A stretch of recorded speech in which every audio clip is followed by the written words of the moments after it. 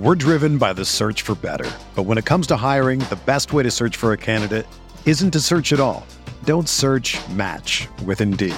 Indeed is your matching and hiring platform with over 350 million global monthly visitors, according to Indeed data, and a matching engine that helps you find quality candidates fast.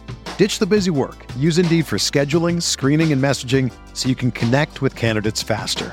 Leveraging over 140 million qualifications and preferences every day, Indeed's matching engine is constantly learning from your preferences, so the more you use Indeed, the better it gets. Join more than 3.5 million businesses worldwide that use Indeed to hire great talent fast. And listeners of this show will get a $75 sponsored job credit to get your jobs more visibility at Indeed.com/Blue Wire. Just go to Indeed.com/Blue Wire right now and support our show by saying that you heard about Indeed on this podcast. That's Indeed.com/Blue Wire. Terms and conditions apply. Need to hire? You need Indeed. It's only a kick, a jump, a block. It's only a serve. It's only a tackle, a run. It's only for the fans. After all, it's only pressure. You got this. Adidas.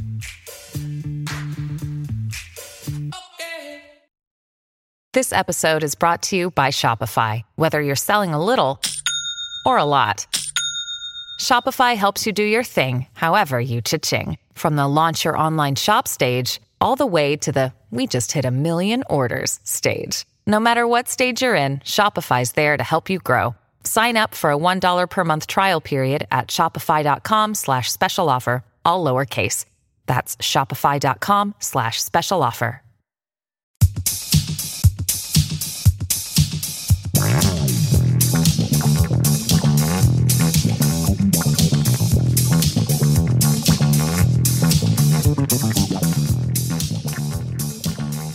All right.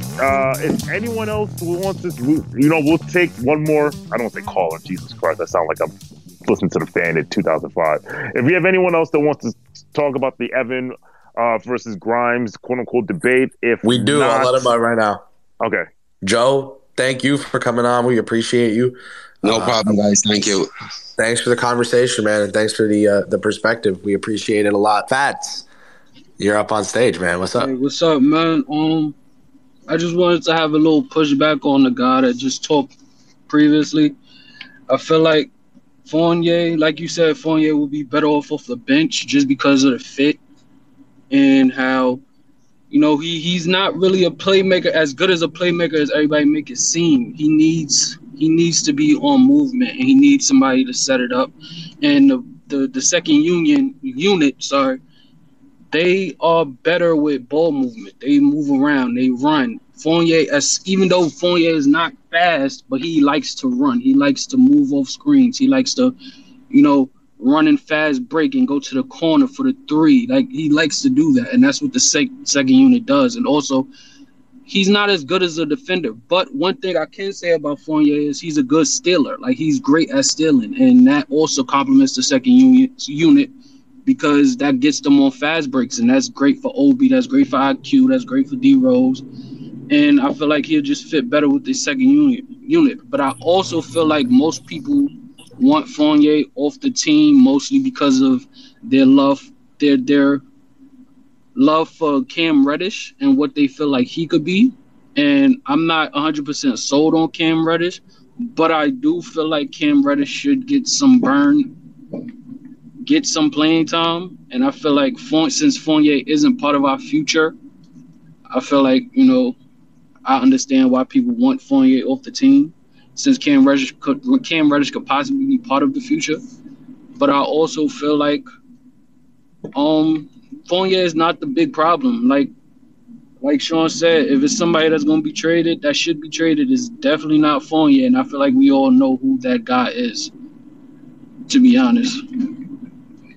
Yeah, I think you make a really good point about the steals, man. I'm going to speak. I don't like to defend Evan's defense, no pun intended, because it's really bad. It is. But he did come out and say a content day that it was tough for him last year defensively when he was focusing so much on the offense and trying to fit in the new scheme. And especially when you see how poorly he was fitting in because of his misutilization, I think you got to throw him a bone, man, because once it got to the end of the year is when he started getting those steals. And I bet if you I might do it after the space. I mean, you might have inspired me to go look at the breakdown of when those steals started occurring at that higher rate. And if you applied that to the whole season, what he would have averaged. Because I'm really curious to see what it would have been. He looked a lot more comfortable defensively once he did have the offense a little more down pat. Is that a bad excuse? Yes, but does it seem to be an existent one? I also guess so. Like the dog ate the homework. Like, all right, like that's an awful excuse to not just go print another copy. But like if it's bite marks on the essay, like I guess it happened. So Yeah, I feel like Fournier really struggled with Kemba in the lineup, and I love Kemba, and I was sad at how that everything went down with him. Putting those two together was defensive. That was a horrible choice. That was a horrible choice defensively, offensively, because Kemba is just not who he is and who he was. And I feel like we had hope, and it was a flyer to see what he can do and if he can be who he was. It was a 1-year thing, but that combination of them two, and I feel like people were scared of Fournier and Jalen Brunson, and I don't feel like we can put Jalen Brunson in the same category as Kemba defensively. Jalen Brunson is not a cone. He got a little dog. Yeah, he has a dog. Like he'll fight. Like, he's not gonna just get blown past every single time he's defending somebody. Like he has strength enough to at least stay in front of the person where Mitch could back him up. Way better than Mitch could back up Kemba, and I feel like Kemba being the point guard really did not help the entire team last year. Like at all. I mean, Tom Thibodeau has made like one starting lineup change in 2 years, and it was removing Kemba. I don't think that's how strongly he felt about that. That guy never changes his starting lineup because he determines it before the year and just sticks to it. He wanted to get rid of that guy at all costs, and he had to play him again because of injury, and then he had a good game. He was forced to keep playing him. He was not happy about that. Yeah, and I can't really blame him for it, and I love Kemba, and I was so mad about how that went down, but you got to take the emotions out of it, and he was bad. He was horrible last year. Like, he was horrible. And I feel like Fournier gets a lot of blame for what Kemba, like how bad the pairing looked. When if you take Kemba out the starting lineup, Fournier defensively wasn't. I mean, he was still pretty bad, but he wasn't as bad. Like he wasn't as bad as he was with Kemba, and I feel like, and plus with the trade scenario, I feel like it was more so of the length of the contract and not the money of the contract, because he has 3 more years left on his contract.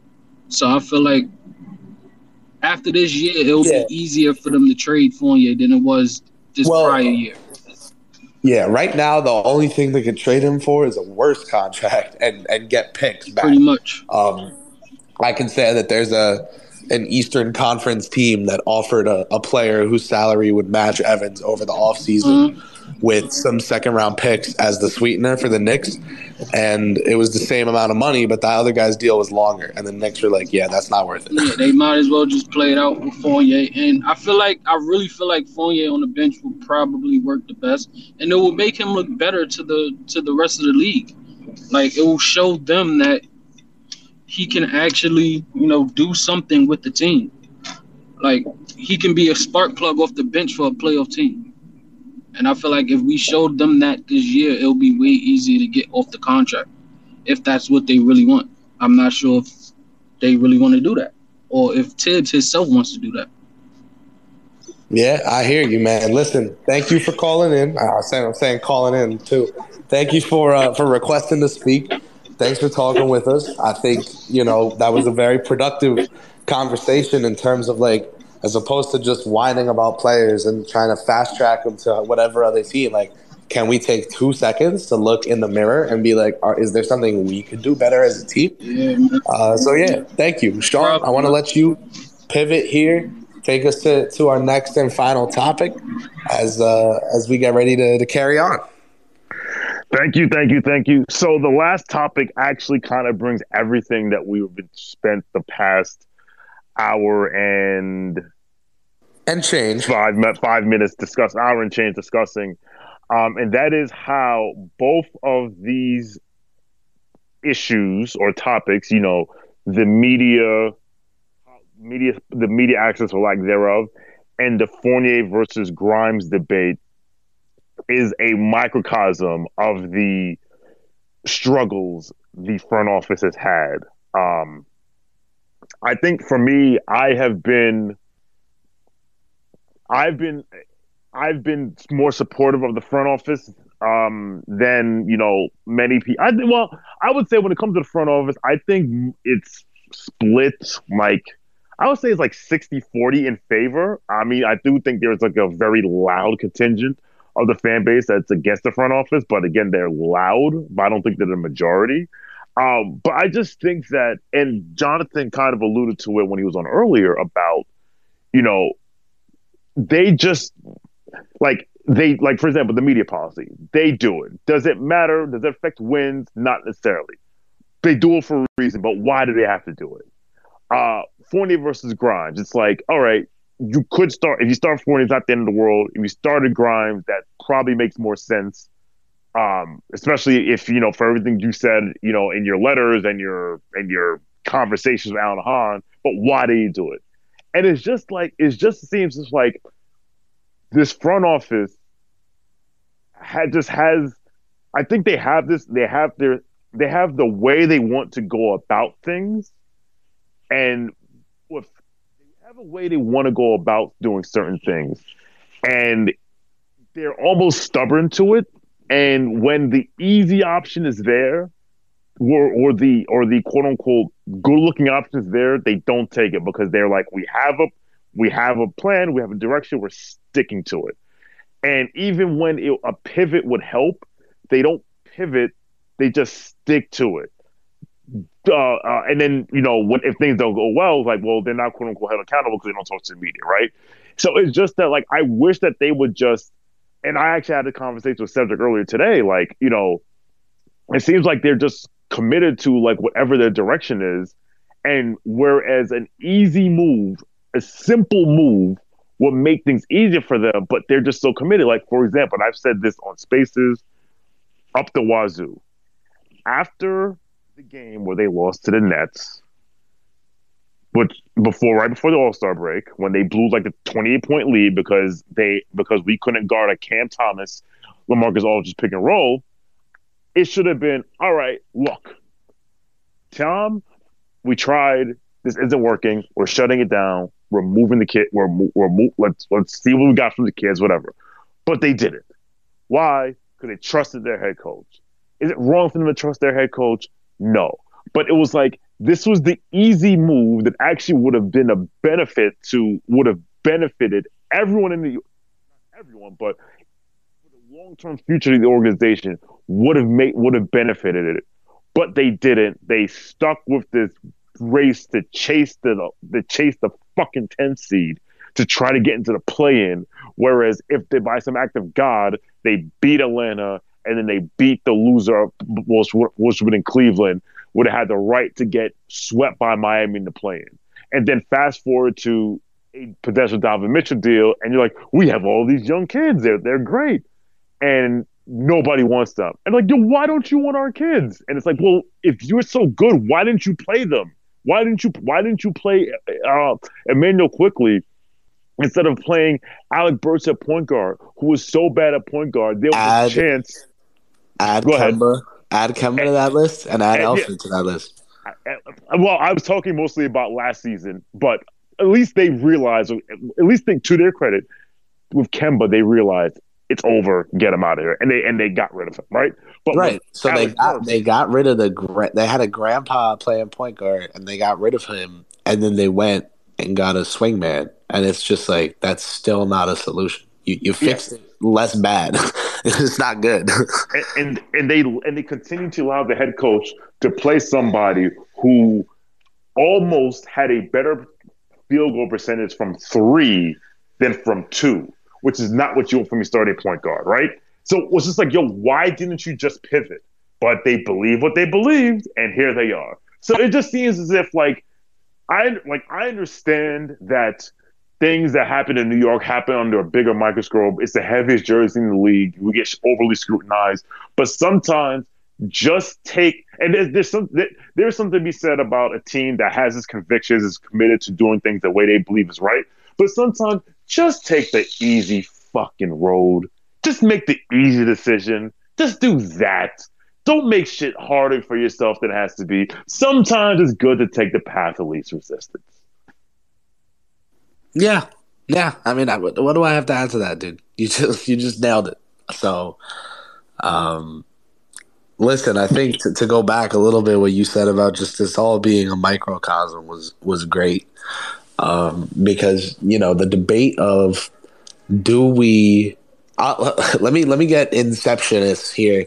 The debate of do we play vets and win or play kids and develop and tank, like that debate is idiotic. If that debate's ever happening, if you're like ever watching that happen, like mute everyone involved in it permanently forever. If the equivalence of playing the young kids with tanking, when factually, if we played Emmanuel Quickley over Alfred Payton, if we played Emmanuel Quickley over Kemba Walker, if we played Emmanuel Quickley over Alec Burks, if we played Quentin Grimes over Evan Fournier, if we played, like, the list goes on, and then it goes on, and then it also continues to go on of times that the Knicks have not played young players that would have been better than the veteran playing the more prominent role. So the equivalence of playing the kids with tanking, in my opinion, is you're losing from the jump, right? Like if that's your view, you're losing from the jump. And whatever starts right, so whatever starts wrong ends wrong, like or whatever that, however that saying goes. Like, what are you talking about? If it's just not the case with this team. Maybe that's the case with other teams. That's not some universal concept. So the thing with the Knicks vets versus kids debate is so skewed because the debate has been decentralized into winning versus tanking. Like you have people going on shows and saying stuff like, "Oh, well, the fans just want to play the kids and they just want to, tank." But Tibbs actually wants to win games, so you kind of got to default to his view. Why? Why do I have eyes. I'm allowed to use them. I'm allowed to draw conclusions. I'm not purporting myself as being smarter than Tom Thibodeau. Why am I not allowed to say what I think about what's happening on the court? We're all allowed to watch it. It's on video. It's on tape. Like, we saw Quickley be a better player than every single option that got started over him at point guard. I don't know why it's so bad to comment on that. Like, I'm not like offending Tom Thibodeau by commenting on that. I don't know. It's because, there's the Thibodeau hive, of which I am not a part of. I'm also not of the Thibodeau is a bad coach hive. I just think that's stupid. Like, he's not a bad coach at all. Like, but people are gonna find out one day that there's a Venn diagram that exists of good coach, not the coach for the 2023 Knickerbockers. They're gonna be like, what? Well, unfortunately, they're never going to see it because this is probably Tom Thibodeau's last head coaching job, unless he's assistant somewhere and then he gets, that the person he works for gets fired. But yes, see, Chris, what you're talking about is the idea of context and nuance, and we know in the internet that doesn't really exist in spades. But at the same time, I have a theory about Tom Thibodeau, and I'm waiting for the perfect time to unleash it. About how he approaches basketball. Not that I'm a basketball savant, because Tom Thibodeau's probably forgot more about basketball than I've ever known. But when it comes to like Thibodeau, like people like Thibodeau does these things because he wants to win games, and I'm like, I don't know about all that. But I will say this, and if anyone wants to join in on the discussion about the front office and how they, what they've done is a microcosm of their entire regime, please raise your hand. We'll bring you up. I just think that, sometimes, I don't know if you believe, I don't know how much you believe, when Berman said that during the summer that, sources, quote unquote, sauces said close to the organization said that Thibodeau wished he had played the kids more. I don't know how much you want to believe that. If he believed that for real, if that's just PR spinning. But insanity is doing the same thing over and over and expecting a different result. And this season, we will see if Tom Thibodeau and the front office, and that includes Leon Rose and Walt Perrin and Brock Aller, if they're insane. Because if they do the same thing over and over, and they stick to their plan and their plan doesn't work, like I said, they can't start 4-18 this season. Like if they start 10, like me and Jeff talk about this all the time. I've been name dropping people like, oh, crazy. I'm sickening. If they start 10-23, because there's 33 games before Christmas, if they start 10-23, Tom Thibodeau will not make it to 20. He will not make it to the next calendar year, right? If they start 4-18, and I don't think they're going to start 4-18. If they start 4-18, Mr. Dolan may just say, you know what? I've had enough of all of you. Get out. Because you stuck to this plan, and 3 years later, I'm watching number 30 do jab step, triple jab step, baseline clunkers from 19 feet over and over again, going 10-23 from the field. I don't care if he gets 20-10-5, right? So I said that this offseason will be the most important offseason this offseason will probably set the path of the franchise for the next 5 years, because either the moves that they made will be laying a solid foundation for a really good team going forward, or none of it's going to work and they're going to have to blow everything up and then start all over again. And then we're going to be on Spaces in 2027 talking about, which eighth grader right now or which kid in ninth grade right now should be getting more minutes on this team. So that's all I got. Joe, since you're here, you have anything to say about that? And of course, anyone else, if you have anything to say, please raise your hand. Yeah, man. This is just it feels like we are staring down a very long tunnel, and we look behind us and the door we came through just closed. And now we got to walk down that tunnel, like no matter what, like welcome to the next season of Knicks basketball. Like we are here for better or for worse. We all know we're watching no matter what. Let's lock in. Like it's time to do this. Listen, we got VSN Trippy OG on stage. Let's hear what you got for us, man. What's going on? Go ahead, unmute. You there? Yeah, I'm here, bro. I'm here. My phone was acting up. All right, what's good? Honestly, salute to everybody in the chat. Salute to this episode 1. This is fire. Been waiting for y'all to do something like this, so this is kind of lit. But let's go. Honestly speaking, I'm like stuck in the middle with this front office and everything that went on during the off season. It's like we had a good direction, even though we didn't get Donovan Mitchell. It seemed like we still had a good setup the way they was going in. Then just to hear certain remarks coming from our coach about Evan still, being in the front running for like the shooting guard position. It's like, okay, that's not making sense due to how y'all moved with Grimes in the trade. Then Grimes is in a walking boot. Then it's like, okay, if that's the case, does that free up minutes for Cam? Then you got Cam, he's speaking for himself. He doesn't even know his own situation with the team. It don't sound like Obi's getting no more minutes. It's like, I'm just confused as a fan. And it's just like, I thought at least we would get the common courtesy to get a clear-cut direction.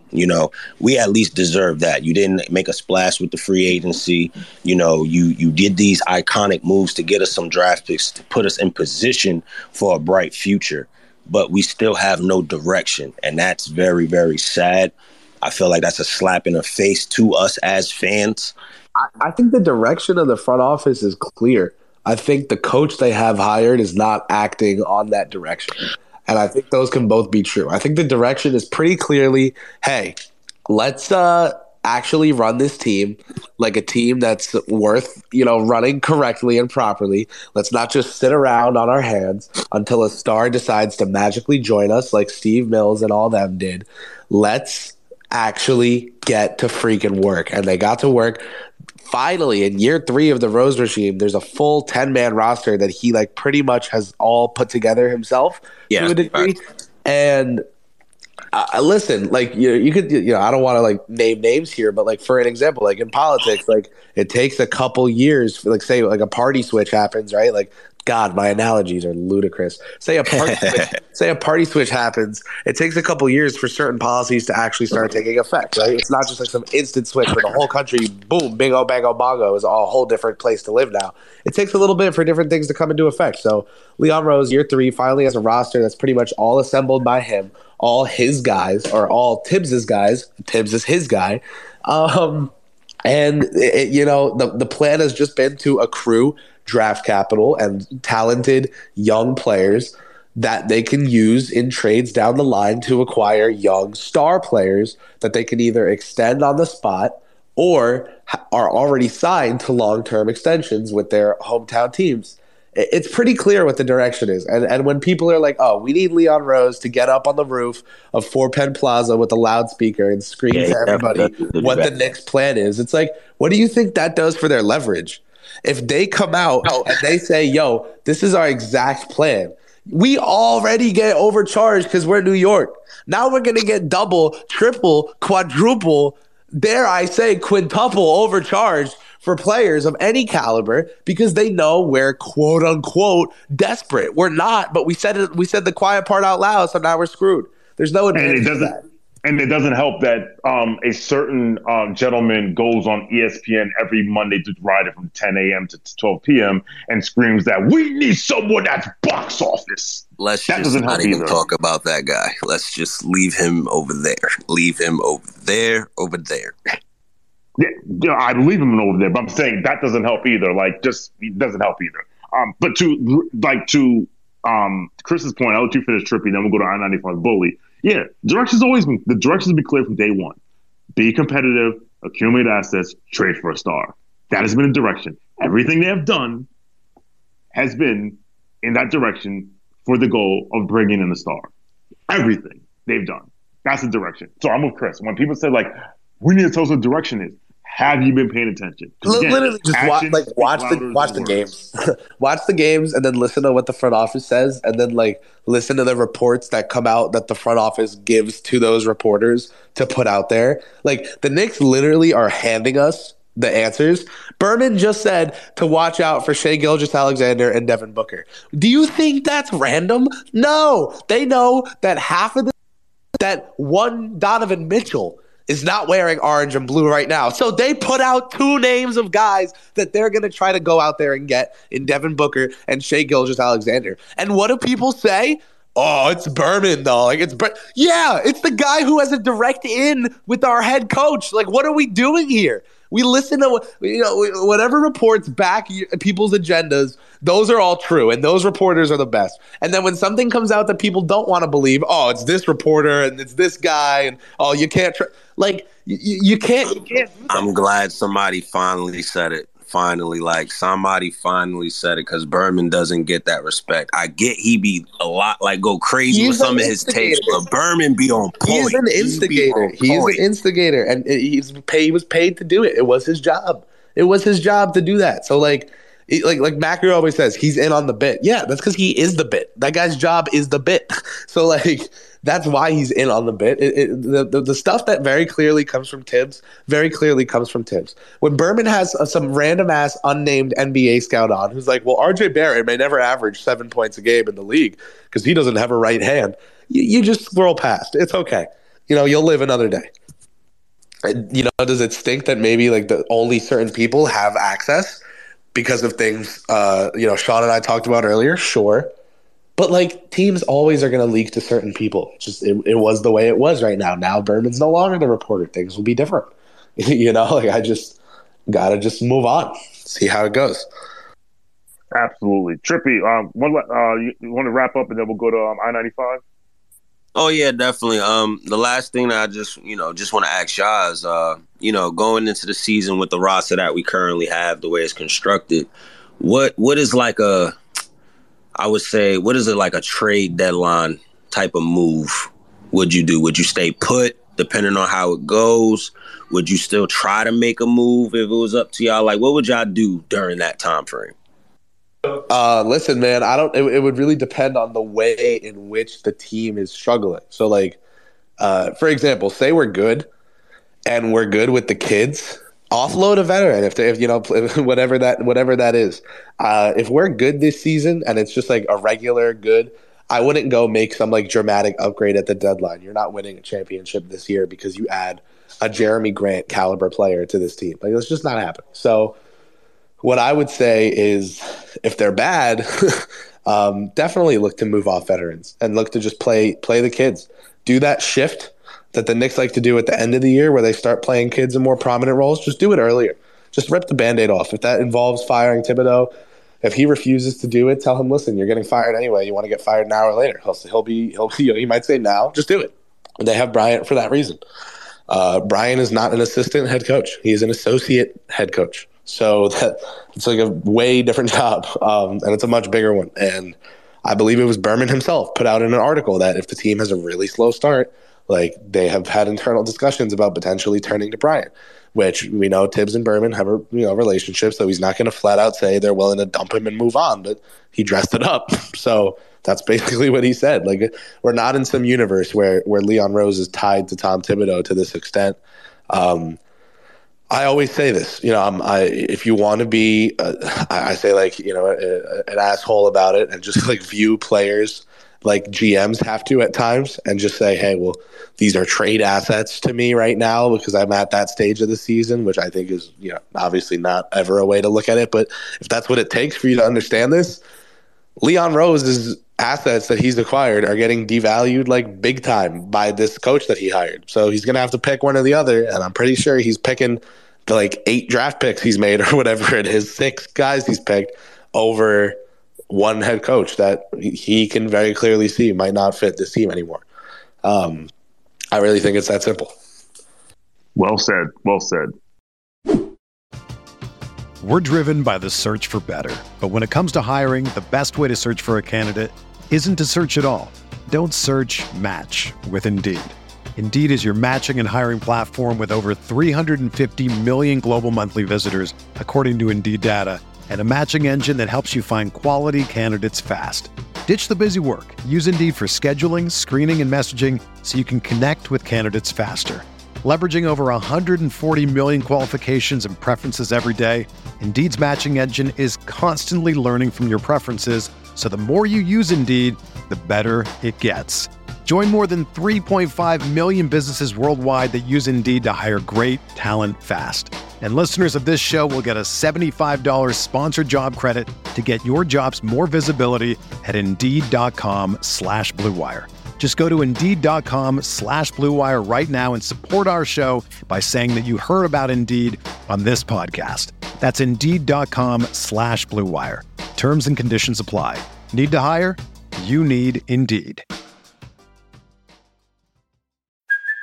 Hey, it's Kaylee Cuoco for Priceline. Ready to go to your happy place for a happy price? Well, why didn't you say so? Just download the Priceline app right now and save up to 60% on hotels. So whether it's Cousin Kevin's Kazoo Concert in Kansas City, go Kevin, or Becky's Bachelorette Bash in Bermuda, you never have to miss a trip ever again. So download the Priceline app today. Your savings are waiting.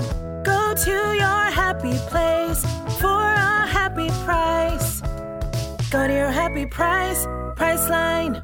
Hey guys, quick break to tell you about Factor. Factor makes it easy to eat clean 24/7 with fresh, never frozen, prepared meals that are so delicious you wouldn't believe they're actually good for you. Factor saves you time by delivering chef-crafted meals to your doorstep, eliminating the hassle of grocery shopping and meal prep. Not to mention cleanup, no dishes to wash here. Each Factor meal arrives pre-prepared and ready to eat in 2 minutes. That's even faster than ordering in. Factor tackles the tough stuff, so I don't have to. Their registered dietitians and expert chefs work hand in hand to create meals with nutritious ingredients. And with 29 meal options each week, I'm never bored.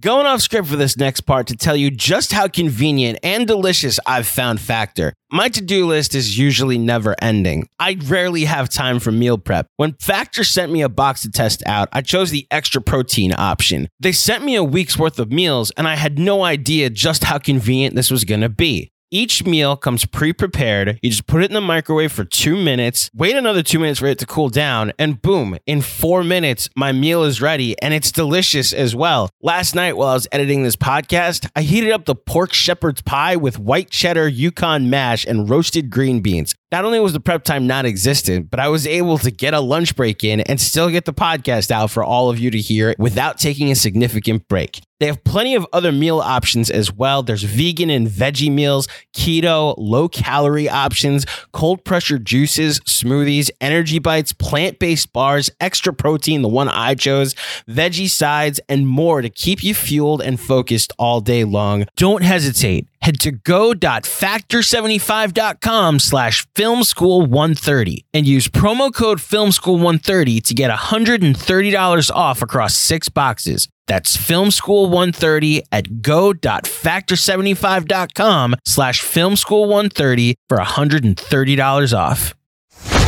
All right. Thank you, Trippy. Appreciate you. Next, we're going on to I-95 Bully. Your thoughts on the front office and the conundrum they've placed themselves in and the decisions that they've made. The floor is yours. Hey, what's going on? I really don't think it's a conundrum. As Chris said, the plan has been telegraphed from day one. We constantly hear, player development, but there's a difference between player development and asset appreciation. There are two different things. And it's, to me at least, and maybe you can give me your thoughts, it's clear as day, player development is not really a thing with this front office. I think they're okay with being a 37 to 40 win team until they're able to acquire the star. Because, that's the only way this team is going to get better. And we can look at the draft, and this team is never going to be good enough to have a high lottery pick with Tom Thibodeau as a coach. It's just not going to happen. And they proved to us last year that they're not willing to tank. And as far as the media policy and the uproar, where at in the NBA does the front office come out and just say, yeah, I'm going to start this second-year guy over this 9-year guy? Even though we as fans may think, well, it's the right thing to do, you're not going to come out and say it. And if you look at what Leon Rose said last year on his interview with Mike Breen, you can disregard it. Everything that he said to Alan Hahn, you can completely disregard it because they telegraphed their plan when they were willing to include RJ in the trade, which, to be honest, I really didn't have a problem with it. I love RJ. He's my favorite player. But honestly, I think the front office views RJ as a means to an end. And they proved that when they were willing to put him in the trade and also include draft capital on top of it. So for me, I really don't have a problem with the front office. We hear fans say, pick a side, pick a direction. Honestly, I think they're choosing to stay on the treadmill until that star becomes available. And to be honest, if the treadmill is 37 to 40 wins, I'm not too upset at it. I mean, it is mediocrity, and I don't like mediocrity, but I really believe that it's just a means to an end. And if you look back at the draft, at Leon's first draft, when they drafted Obi, that signal like, well, hey, maybe we will do player development. And then Julius had that outlier season, and that threw every single thing off, in my opinion at least, where they had to run it back last year. And then, you hear some fans say, well, we should have traded him at the All-Star break or this or that.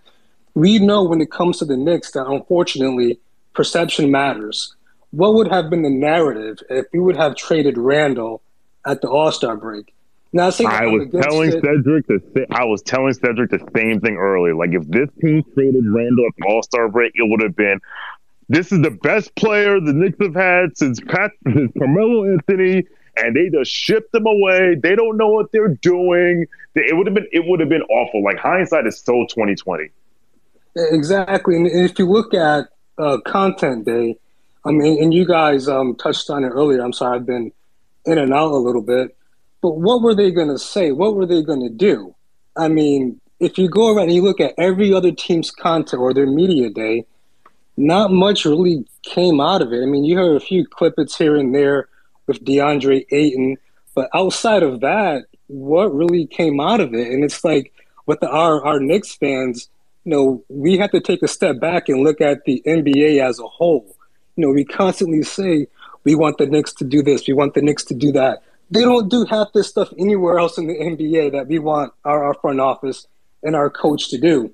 So I don't agree with all the moves, but I understand the logic and the rationale behind it. I'm out. Nah, man, I thank you. I appreciate that. Like, for me, so I'll say this. I don't think mediocrity for them is 37 wins. And even if it was, 37 wins in this conference doesn't get you into the playoffs. It would have, or get you into playing. It would have in past years. It doesn't anymore, right? So I think they absolutely. They're a 9th seed. Well, think about this. They won 37 last year, and they were 11th. So they would have now. I think they would absolutely sign up for 41. I think they would absolutely sign up for 41 and 41 until they can get a star. And honestly, that's worked because that's literally what Houston did until they got James Harden. Can I ask you a question, Sean? Yes, sir. So you mentioned finishing around the 500 mark. Would it behoove the Knicks to say, well, you know what, we don't want to win 37 games. We either want to win 25 or we want to win 45. And it's so drastic. It's a big stretch between 25 and 45. But to me, if the Knicks are a 30 to 35 win team, maybe even 37, like we mentioned, they're still going to be attractive. They cannot tank because they're not going to be attractive. And I went through the list of the top 15 players in the NBA just last night, and I said, how many teams actually tanked for these players? Like, they didn't tank for Giannis. They didn't tank for Curry. And, Brooklyn, even though it was a trade, there was no tank involved. These teams, they were being competitive. So I'm not against the whole tanking thing, but I just don't understand it. I think some people like use the words tank and losing interchangeably. Like, Detroit didn't tank for Cade Cunningham. They were just bad.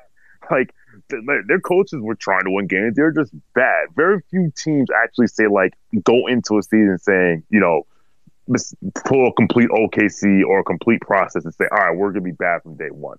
But with that being said, it's funny you brought up about the difference between 25 and 45 wins, because that's actually what Jonathan Macri had said. He said on the prior episode of Knicks Film School a few episodes ago. He said he wants our win total either needs to start with a 2 or it starts with a 4. Because if it starts with a 4, that means this team is competitive, they're good, and all right, that's good. If it starts with a 2, that means they stunk and they're going to get a 5. They're going to be a lottery pick. 5 to 7. If it starts with a 3, that is the no man's land that you do not want to be in. And you see the tweet that I posted on Jumbotron about how, from my man Cedric, like, it looks like this roster is too good to be terrible, but too terrible to be good. So if they're going to try to be competitive, I'm not against trying to be competitive. I don't think tanking is the end all solution that people make it out to be, but your plan has to work, because their plan wasn't to win 37 games last year. Their plan was to be in the playoffs again, and they didn't do that. And then when they had the opportunity to say, all right, like I said it earlier, after the Nets game, they should have said, this ain't working. Let's play the kids and see what happens. Not necessarily tank. Play the kids, see what happens. If they stink, we know where we stand with these kids, and we'll get a lottery pick. And if they don't stink, hey, we're building on something here. But I don't think Mr. Dolan would stand for another 37 win season again. I don't think he would, especially if it's based on Julius Randle going 10 of 23 from the field, but getting his 20, 10, and 5, and Evan Fournier playing tons of minutes, and Obi Toppin playing 9 minutes a game. Can I ask you a last question, Sean? My bad, man. Last question. No, but listen. We got. I ain't got nothing else to do. I'm in my house watching Aaron Judge. Me too, man. I'm sitting here with my daughter in my arms right now. But you mentioned 45 wins. For me, I'm not too interested in the wins. I mean, for me, if it's going to be 45 wins, I want to be on the backs of the younger players. If it's a 45 wins on the back of Evan, Julius, and Rose, I'm not too interested, because to me that's a path to nowhere. if we're winning 45 games with them being the cohorts or the stalwarts, that's not for me. If it's going to be 45 wins, do it off of the back of the younger players. But do you think there's a difference between the 45 wins? Which would you prefer, or does it even matter to you? Oh, I'm with you 100%. If I actually said this a while back, I said because someone was saying I'm gonna find a tweet. If like they were like it was in support of Julius, and it said if maybe Julius can revert to his 2021 form, and I said if he were to revert to his 2021 form, that would be low-key the worst possible outcome for this team, because if that were to happen, my fear is that this front office will be like, hey, see, look, Julius, he wasn't as bad as last year. Was an aberration. This is who Julius really is. And because I think I've said it for years, like I don't think you'll see the best RJ Barrett until Julius Randle's off this team. I don't think you'll see. We know you're not going to see the best Obi Toppin until Julius Randle's off this team. So if we're win 45 games because Julius Randle turns back to Larry Bird again, and I say Larry Bird because there are only 3 players in history of the league that average 20, 10, and 5 on 40% 3-point shooting, and it's Larry Bird, Julius Randle, and Nikola Jokic. If he turns to Larry Bird again, like all this development stuff out the window, because I don't see this front office saying, all right, we got this guy, he's back in the all-star form, let's flip him. I don't see it. So what I'm hopeful for is that he does have that kind of season, and then after the first month they find someone to take him. They're not going to do it. They're not. I don't believe wishful it, Chris. I don't know if you believe this. If he returns to his all-star level season caliber, this front office will not trade him, because every time they've had a chance to trade him, they've never done it. When they first got there, they didn't trade him. When they drafted Obi Toppin, they didn't trade him. When he was an all-star, they didn't trade him. When they could have got, like, at every opportune moment, they have never traded this guy. So I do not think, listen, if they were going to trade him when he's this garbage, when he was after what happened last year, I just don't see it. I will hope they prove me wrong, but I don't see it. So you mentioned that they had multiple opportunities to trade him. Me personally, I only really see one opportunity. That was during the All-Star season. Nobody was going to take him after that first year because he still had 2 years on his contract. And then last year he had the epic meltdown. So I think like this offseason, they may have had a chance, but I don't know for a fact, but I don't believe they were willing to attach, additional draft picks or attach a Cam Reddish in order to move him. So I think they're stuck. Like he has to have a bounce back season. Because if not, it's going to turn into a Buddy Hield situation where you're going to have him on the team for another year or two after that. And then that's impending doom because, and I'll stop talking after this point. This offseason coming up, if the team stays as constructed, you have Quickly, you have Obi, and you have Reddish. I can't see this front office extending 3 players off of a rookie contract. So for me, this deadline, there's going to be shakeups one way or the other. They're not going to take Obi and Quickly into their 4th year.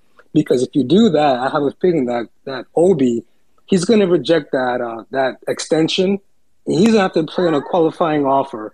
So for me, I don't see all 3 of those kids being on this team past the trade deadline. I don't want that. But if we're talking, NBA business, and what's the guy's name? Jay from Florida. He's been saying a lot lately. Reset the rookie scale contracts, which I don't necessarily agree with. Oh, man. But no, I don't agree with. I don't quote that guy, man. No, I'm just for a point of reference. That's all. But I don't know. When he says reset the rookie scale contract, what is he talking about? He's saying, who cares about what talent we have on the team if they're paid less? Oh, yeah. I can't get with that. well, no, you need players because I'm not so much in a rush to trade Evan Fournier because That 17, 18, 19 million dollars, you're going to need that in the trade. You're going to need it. But do you guys think that these three kids are going to be here past the trade deadline, and does it make sense from a business point of view to pay three kids rookie scale contracts? I'm not sure how often it happens in the NBA. I haven't looked at it. You mean rookie extensions? Yeah, OBs do. So it's Obi, Quickly, and Grime, and Cam. And Cam. I don't think Cam is going to be here, but do you see all those guys being on the team past the trade deadline? So Cam is extension eligible now. So Cam is eligible for extension now. He is. Whereas Obi and Quickly are extension eligible next summer as I open the door and get my DoorDash order. Yeah. So I don't think all three of them will be on the team. We all think that Cam will be the guy to go. That's the thing is like Obi and IQ are here to stay from all accounts. So, the team has looked into moving Randall this summer.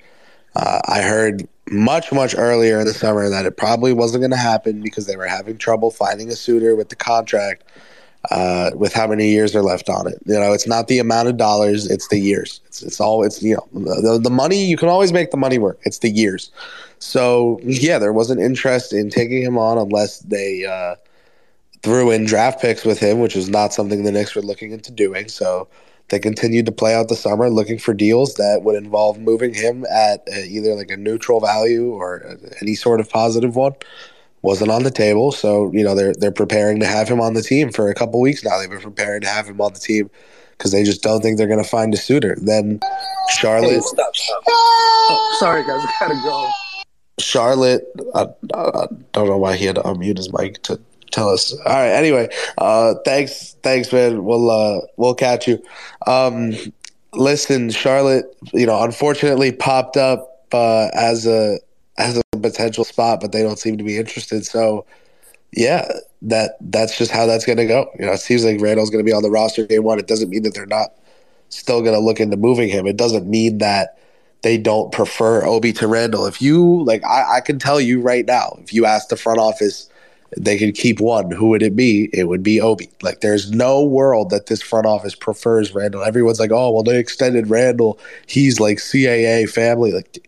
All right, man. That's just just looking for stuff to complain about at that point. They like Obi more than Randall. It's just a matter of can they find a suitor for Randall? They were not able to. So that's why Obi's going to be stuck on the bench again because Tibbs has determined from the 16 or 17 minutes that Obi and Randall played together that were not in garbage time, that the pairing doesn't work. So, even though those minutes were with Kemba and with guys that he himself thinks are bad, those 18 minutes or whatever it is apparently sufficient for his analytics and his facts to show that they're not good together. So if they're not going to play together, then Obi's stuck on the bench for now. And I finally found the tweet. The Knicks being a top 6 seed due to a Randall bounce back year will be the worst possible outcome for this team in the long term. And I wish he was still here. I would tell him because he said that the only chance they had to trade Randall was the All-Star break. They could have traded Randall in the 2020 offseason, like right before or after they drafted Obi, but beforehand. And I believe, and I have to go back and look, is that the best they could have gotten for him was a second-round pick. And I always find that ironic. And this is something I've always said. I think the Achilles heel of this front office is that they value above all. So they take the Leon, the Rose administration comes in, they draft Obi Toppin, which means okay, the writing should be on the wall for Julius, but they're like, well, we can only get a second round pick for him. Let's keep him, rehab his value, and then we'll trade him. And then he turns to Larry Bird. But then at that point, it's we can't trade this guy now. Look at him; he's found money. He's an all-star. He might be all NBA. We got a piece to build around. So they extend him, and then he has the year he has last year, and his value goes to the tank to the point where now you'd probably have to attach an asset to get off of Randall. And what are they saying? we can't trade Randall now. Like Chris just told you, like they had trouble moving that contract, and they probably don't want to attach a pick to it. So now it's like, we can't trade Randall now. His value is we can't trade Randall now where his value is this low. Let's rehab his value, and then we'll move. And then what mean we'll move him? And then so that's why I say, I don't say God forbid, but if he had a bounce back year, and if he shot 37% from three and did 20-10-5, and 37% from three is league average, I do not believe that this front office would be like, yes, now we can flip him. It'll be, all right, hey, look, he's back. He's back. Last year was the aberration, not the year before. Let's keep him. So I don't think, and the irony is that 35 is league average. 35%. Okay, if he shoots 35%, I say that to say I don't think that, like, the irony is that because they didn't want to trade him because they perceived his value to be the lowest in 2020, has now why they can't trade him now when his value is even lower. And I don't know, like, what would have to happen for them to trade him? Like, unless somebody comes along and goes full Rudy Gobert and just offers something that is just like so, that's it. I'll say that we're in a very what have you done for me recently and not what have you done for me all time league. And this league is a copycat league, you know, like all others. Teams want to see it. Teams want to see it. So if the goal is to sell Randall to a contender for picks in exchange for getting OB, you know, a starting role and all that, the contender will be receiving Randall and either starting him in a complementary role or bringing him off the bench as a sixth man, which I don't think he would accept at all. So that given, you know, it's kind of like if that's what's going to happen with those other teams, they want to see it happen on the Knicks. And so now the Knicks have two players with bigger contracts than Julius Randle. Whether Randle likes it or not, RJ Barrett is officially worth more than him for, you know, however you want to take that. I don't think average salaries the be all end all to evaluate players. But RJ Barrett's deal is now bigger than Randle's is. And Jalen Brunson also making, I think, more money next year than Randle is because his contract is descending. So however you want to see that. Randall's going to have to really learn that if he either wants to go somewhere else or he wants to stay in New York and have it work out instead of him being so angry all the time with the situation for various reasons, then there's got to be some effort on his end to do some dirty work, grab some rebounds, box out, get out on the perimeter for defense. You know, like some stuff's got to happen. And I think it can happen because in Julius's world, he thinks it can happen. He's saying before this season that, you know, from his perspective, he thinks this can work with this group of guys, that it's not a selfish group. I guess that's him just taking shots at Kemba. He said that, you know, now he said, you know, we made some additions, whatever. Clearly Brunson, Hartenstein, like he likes the additions of the players. If he thinks it can work and he's who really needs to make it work, then for whatever reason, I'm going to have to just hope for the best here. So we'll see. But, you know, he's not getting traded until teams see him in the role they want to use him in. Factually correct. That's all I got. And my DoorDash food just came. And my family's like, come eat. And I'm like, I'm busy. Yeah, I'm ready to wrap this. We can wrap this up. Me too. Yeah, let's do it. All right. Well, big shout out to you, Chris. Thanks for co-hosting with me. Big shout out to everyone who pulled up.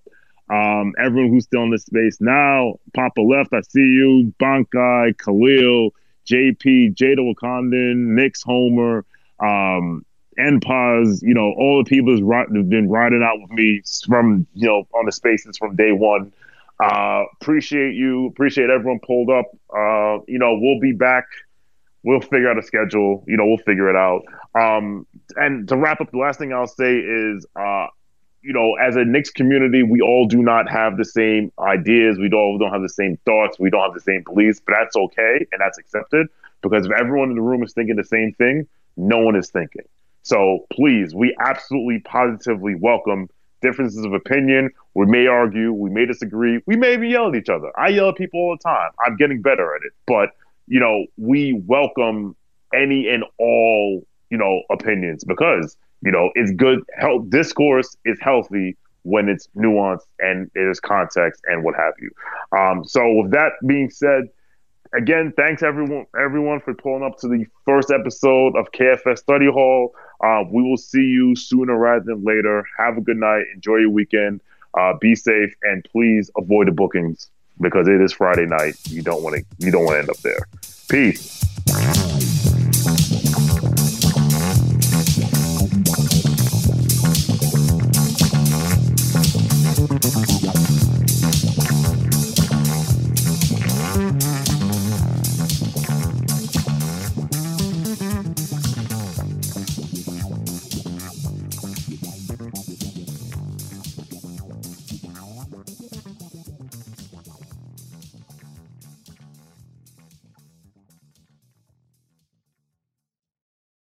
Everyone is talking about magnesium. It's all you hear about. But why? What do we know about magnesium?